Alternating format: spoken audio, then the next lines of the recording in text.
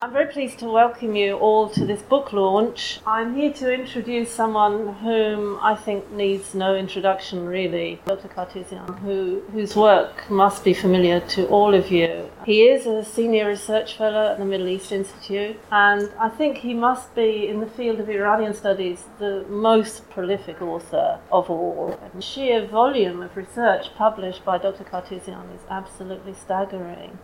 And not just the quantity and the quality, but also the diversity. Because I think, again, he's quite unique in his ability to work on economics, politics, history, but also on culture, on poetry. And of course, his magisterial book on Iranian history, The Persians, is now a textbook in any university which teaches this subject. So it's my great honour to introduce Dr. Khartouzian, who's going to tell us about his new book on Khalil Maliki. Again, I think Dr. Khartouzian is responsible for rescuing Khalil Maliki from relative obscurity because he has been not given the importance and attention that his life and work deserves. So I think this is a great contribution to rectifying that omission, and I think find it very interesting to hear what Dr. Khartouzian has to say this evening.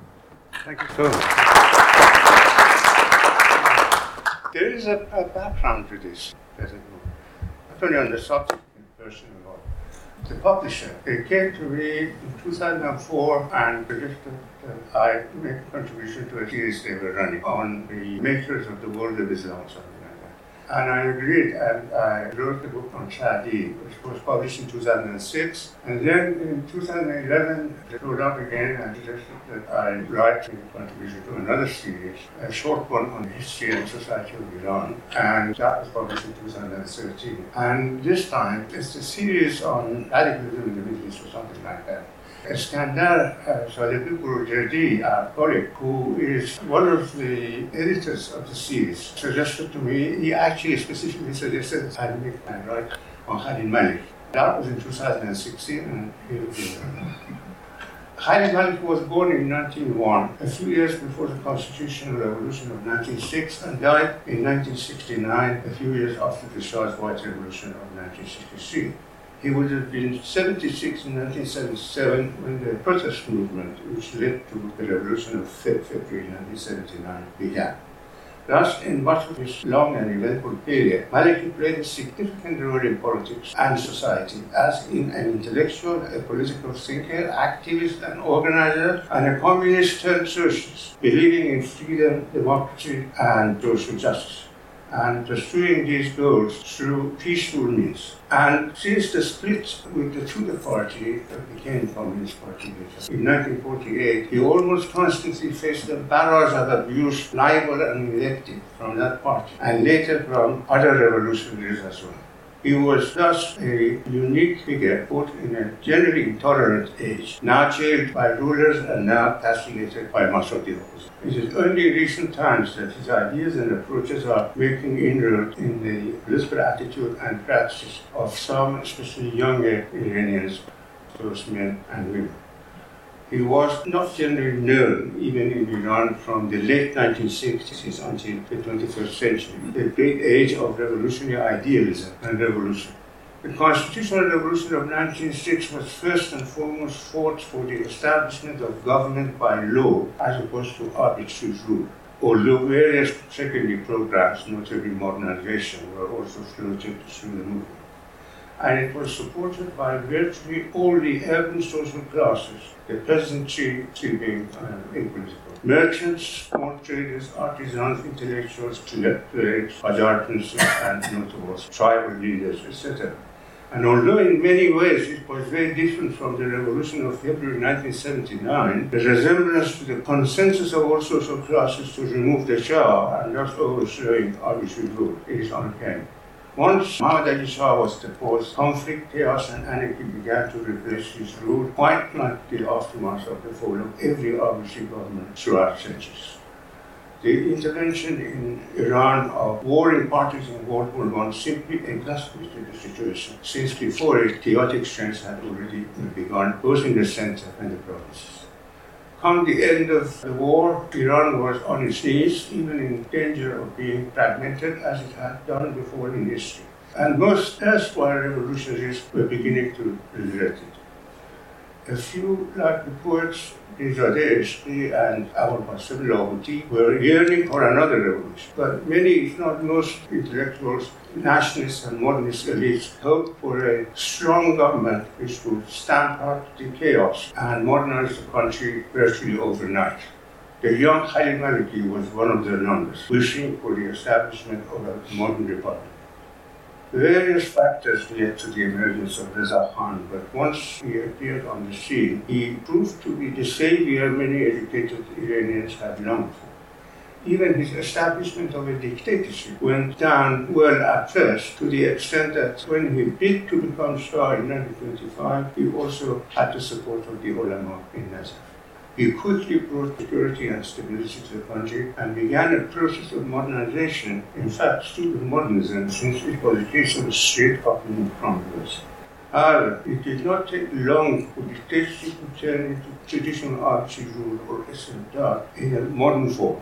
A one-man regime, as the Shah himself described it, which increasingly began to alienate various social classes, so that when in 1941 he had to abdicate in the wake of the Allied occupation of Iran, he had very few friends indeed left in the country. An example of his reforms was sending state students to study in European universities, from which at first Maliki benefited, only to be returned to Iran before finishing his studies on the forced charge of being a communist. An example of the Shah's arbitrary rule was the arrest and incarceration of a group of young men, later known as the 53, in 1937, who included Khalil Maliki on charges of belonging to a communist organization, which they did not. Shortly after Reza Shah's abdication, the Tudeh party was formed by some members of the 53 and other democratic and anti-fascist people, which resembled the resistance movements in occupied Europe led by Popular Front. Its membership ranged from Marxist social democrats and liberals. Maliki took a couple of years before joining the party, mainly because he did not trust some members of the 53. And when he did, he began to lead the young party dissidents who were critical of many of the attitudes and policies of his leadership. Once again, the country was almost down on its knees in many ways, except that occupying forces stopped it from falling apart or getting entangled in the revanchist and absent struggles of the kind that was experienced after the revolution of February 1979. The Tudeh party was, to say the least, the best organized and sometime later the most popular party in Iran in spite of internal disagreements. It organized, though not exclusively, the trade union movement, and its press and publications spread new political values and encouraged modern cultural and literary activities. Come the 1943 Soviet victory in Stalingrad, it became the strongest center of social and intellectual activity. Maliki became one of the most famous and most popular writers, journalists, and teachers of the top party at the same time as he was the elder member of the internal party critics. The party support for the 1944 Soviet demand for the concession of North Iranian oil, which Maliki endorsed, put it in a difficult situation, but it made the biggest push inside and outside of it when demonstrated in support of the Soviet demand under the protection of the occupying Soviet troops. However, the internal party disagreements came to a head in 1946 when the party leadership ordered the Azerbaijan Democrats' forceful declaration of autonomy, which smacked of separatists, and delivered their own local party organization to them as a result of Soviet pressure. Maliki led the opposition to that policy, and this provided the turning point which ended up in the party split of January 1948. The winds of Cold War had already begun to blow since 1946, and the Tudeh party split would have been an indirect result of that, although the splinters still had face in the Soviet Union, though not the Soviet embassy in Tehran. But it did not take Maliki long before he saw through Soviet communism. By this time, the Tudeh, having been banned in 1949, had become a fully fledged Stalinist party to which the Soviet interest came first. Meanwhile, the conflict with Anglo-Iranian Oil Company had begun to flare up, which had as its background the great oil workers' strikes of the mid-1940s, the rejection of the Soviet demand for the North Iranian oil concession, and the general dissatisfaction with AIOC's interference in the political affairs of Iran. That is how the National Front led by Mohammad Mossadegh and the newspapers Bakhtar, Emruz and Shahid, which supported it, came into being. Maliki began to write in Muzaffar Baghai Shahid, criticizing British policy in Iran as well as the Tudeh Party. But his most remarkable contribution was his campaign against the extremely prevalent and popular conspiracy theory of politics. Maliki had become a socialist who firmly believed in parliamentary democracy. Meanwhile, the country was caught in fever over election rigging, which was largely tied up with the struggle over oil. In 1950, General Razmarad, the able and intelligent chief of the General Staff, became Prime Minister and met Mossadegh head-on as the leader of the 16th Majlis opposition. In March 1951, a member of the Fada'iyan Islamic devotees of Islam assassinated Razmarad, which was followed by the nationalization of Iranian oil by the Majlis and Mossadegh's premiership in April 1951. He had the support of the leading political mujtahid Ayatollah Khashoggi. Shortly after Mossadegh's premiership, Maliki, Baghai and their supporters formed the Toilist Party and soon became the strongest and most well-organized party that supported the nationalization of Iranian oil and Mossadegh's government. However, the argument over the oil dispute with Britain dragged, during which in February 1952, Mossadegh eventually turned down the offer of the International Bank for mediation between Iran and Britain, and this led to the international boycott of Iranian oil. Maliki believed that this offer of Britain. Meanwhile, Britain was trying to arrange Mossadegh's removal by parliamentary means, and when the Shah and Mossadegh clashed over which one of them should appoint the war minister, the latter resigned and Ahmad Qahham replaced him. There was a public revolt called by Kashani and the strong Majlis minority which supported Mossadegh, in which the Toilist Party played a significant role and which resulted in Mossadegh's return to power within a few weeks. This was the peak of the popular movement only that in as it was known then. But later developments led to its gradual decline when Kashani, Baghai and some other leading figures in the movement went over to opposition and began to attack Mossadegh. This was virtually inaugurated by a split in the Toilist Party, most of whom, led by Maliki, formed the Toilist Third Force Party, which gave critical support to Mossadegh. Maliki had already put forward the theory of the Third Force, which was his elaborate formulation of independence from the Eastern and Western blocs. He was referring to countries that many years later became known as the Third World. Furthermore, he engaged in a thorough critique of the Soviet Union, not just as a totalitarian and expansionist state, but also as a state capitalist country, something that had not yet been suggested by anyone before. The oil dispute continued, and Mossadegh's government rejected Britain and America's final proposal for settlement in February 1953, which Maliki sought or took the next step. Meanwhile, the Anglo-American powers were busy organizing a coup against Mossadegh, which was unwittingly helped by Mossadegh's decision to close the Majlis via referendum, against which Maliki and some other leading figures had advised him. The first coup attempt of 16 August 1953 failed, but the following attempt on 19 August succeeded. The Tudeh Party, which had castigated Mossadegh as an American agent, but had later somewhat toned down its vehement opposition to him, did not resist the much anticipated coup, despite the repeated slogan that they would turn the coup into an encounter. Mossadegh and some popular leaders were arrested, tried, and imprisoned. Hossein Fatemi, the foreign minister, was executed, and Maliki was thrown in jail without trial, together with many prominent Tudeh members and activists of the year. Within a couple of years, the regime of the Shah and General Zahedi had suppressed the popular movement, and General Zahedi had virtually destroyed the Tudeh Party. They settled the oil dispute, at least against the spirit of the oil nationalization, resulting in the Consortium Oil Agreement, which was opposed in the Majlis in the Parliament by Mohammad Darakshi, the Chechen's union leader, whose long speech had been written by Malik.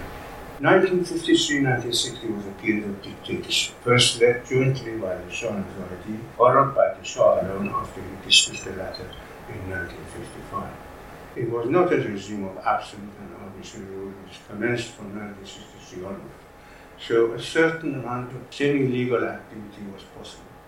Maliki tried hard, both in person and in writing, to rally the SY leaders of the popular movement to organize themselves quietly and prepared for the opportunity which he believed would come, but they had been thoroughly demoralized and would not be motivated. Maliki himself kept in contact with the core of Third Force activists and edited a social intellectual journal without a political overtone, to which several university professors contributed. By 1960, the regime was in acute crisis.